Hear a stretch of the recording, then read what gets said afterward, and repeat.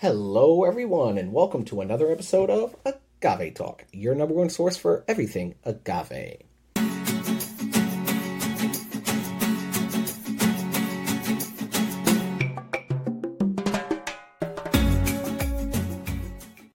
We appreciate you being here with us today. Today, we are checking out a fan favorite. Yes, this is G4 Blanco. G4 standing for fourth generation. This is coming from the Camarena family, Felipe to be specific. And if you're not familiar, I would highly recommend you go Google Felipe Camarena, G4, and just kind of really read up on the history of not only this tequila brand, but the family itself. Again, I've said this is a fan favorite. If you are somebody who is new to tequila, I would highly recommend you go check a bottle of this out. The price point is on point, and it's really going to give you a very great entry into what a quality tequila should taste like. Absolutely. So looking up at the label, just kind of like this silver embossment, fourth family generations, Blanco tequila. Again, Felipe Camarena right there. This is 40% coming out of NOM 1579. Looking at the neck, we got that FC right there. And just some more of that branding on the sides, on the back. I take a little bit of this story right here. Again, fourth generation tequila producers.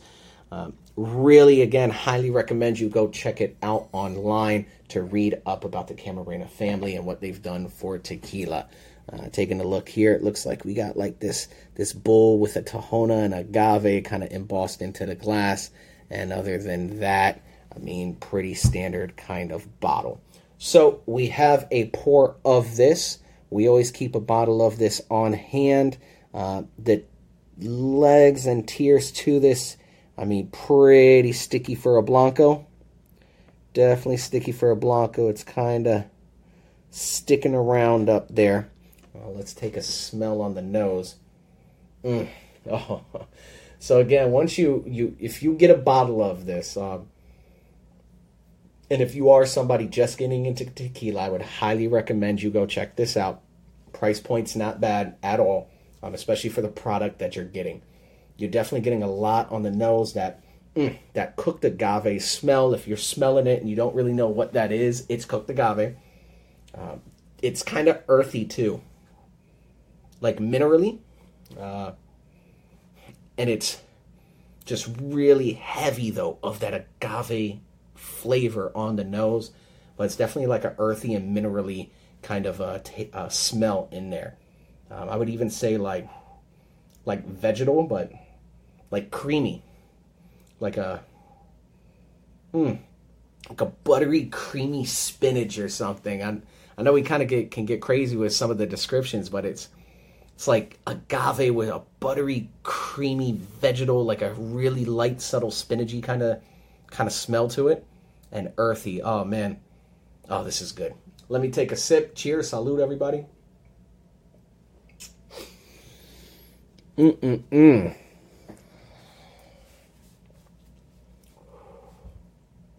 Oh yeah. So it's got like a nice pepperiness to it, but you're blowing out a whole lot of agave. That's what you're getting. It hits you in the face, and then it kind of dissipates. It doesn't stick around for too long, but it's definitely a lot of agave forward, and you're getting some of that bright pepperiness of that Blanco in there. Let me take another sip.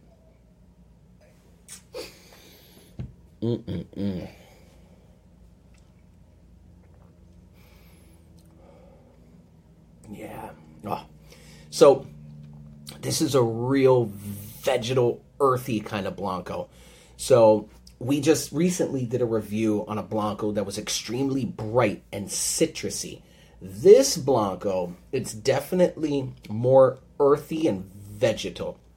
So it's more of a I don't know if I want to say a darker Blanco. It's definitely, I don't think darker is the best word for it, but it's not bright. It's not like bursting in your face with citrus, with a brightness to it. It's more of that darker, like earthy, down to earth kind of tone, and more like rustic, I should say. That might be a better word. It's definitely a little rustic. You could taste that earthiness behind it, and definitely that agave flavor in there is really shining. Let's take another sip. Mm. Mm. Yeah. So you kind of get, even like I was saying earlier, that butteriness to it, the mouthfeel on this. It's kind of coating, whereas, you saw it on the Legs and Tears. It kind of stuck around onto the glass. Definitely coating, and it has that, again, that agave creamy butteriness to it, and extremely earthy. We highly recommend this bottle. If you've never tried it before, please go check it out. I know with tequila, a lot of it has to do with the branding and what the bottle looks like. And this right here, it just looks so plain that you might pass over it easily. We recommend you definitely don't next time. Check it out. If you're looking for what a great quality Blanco tastes like at an excellent price point, this bottle is that. If you haven't done so already, please hit that like and subscribe, as well as follow us on Instagram at Agave Talk. Also, check us out on our Spotify, Apple Podcasts, and Google Podcasts platforms as well, and you can hear this review on the go, audio only. All right, thank you for being with us, everybody, and take care.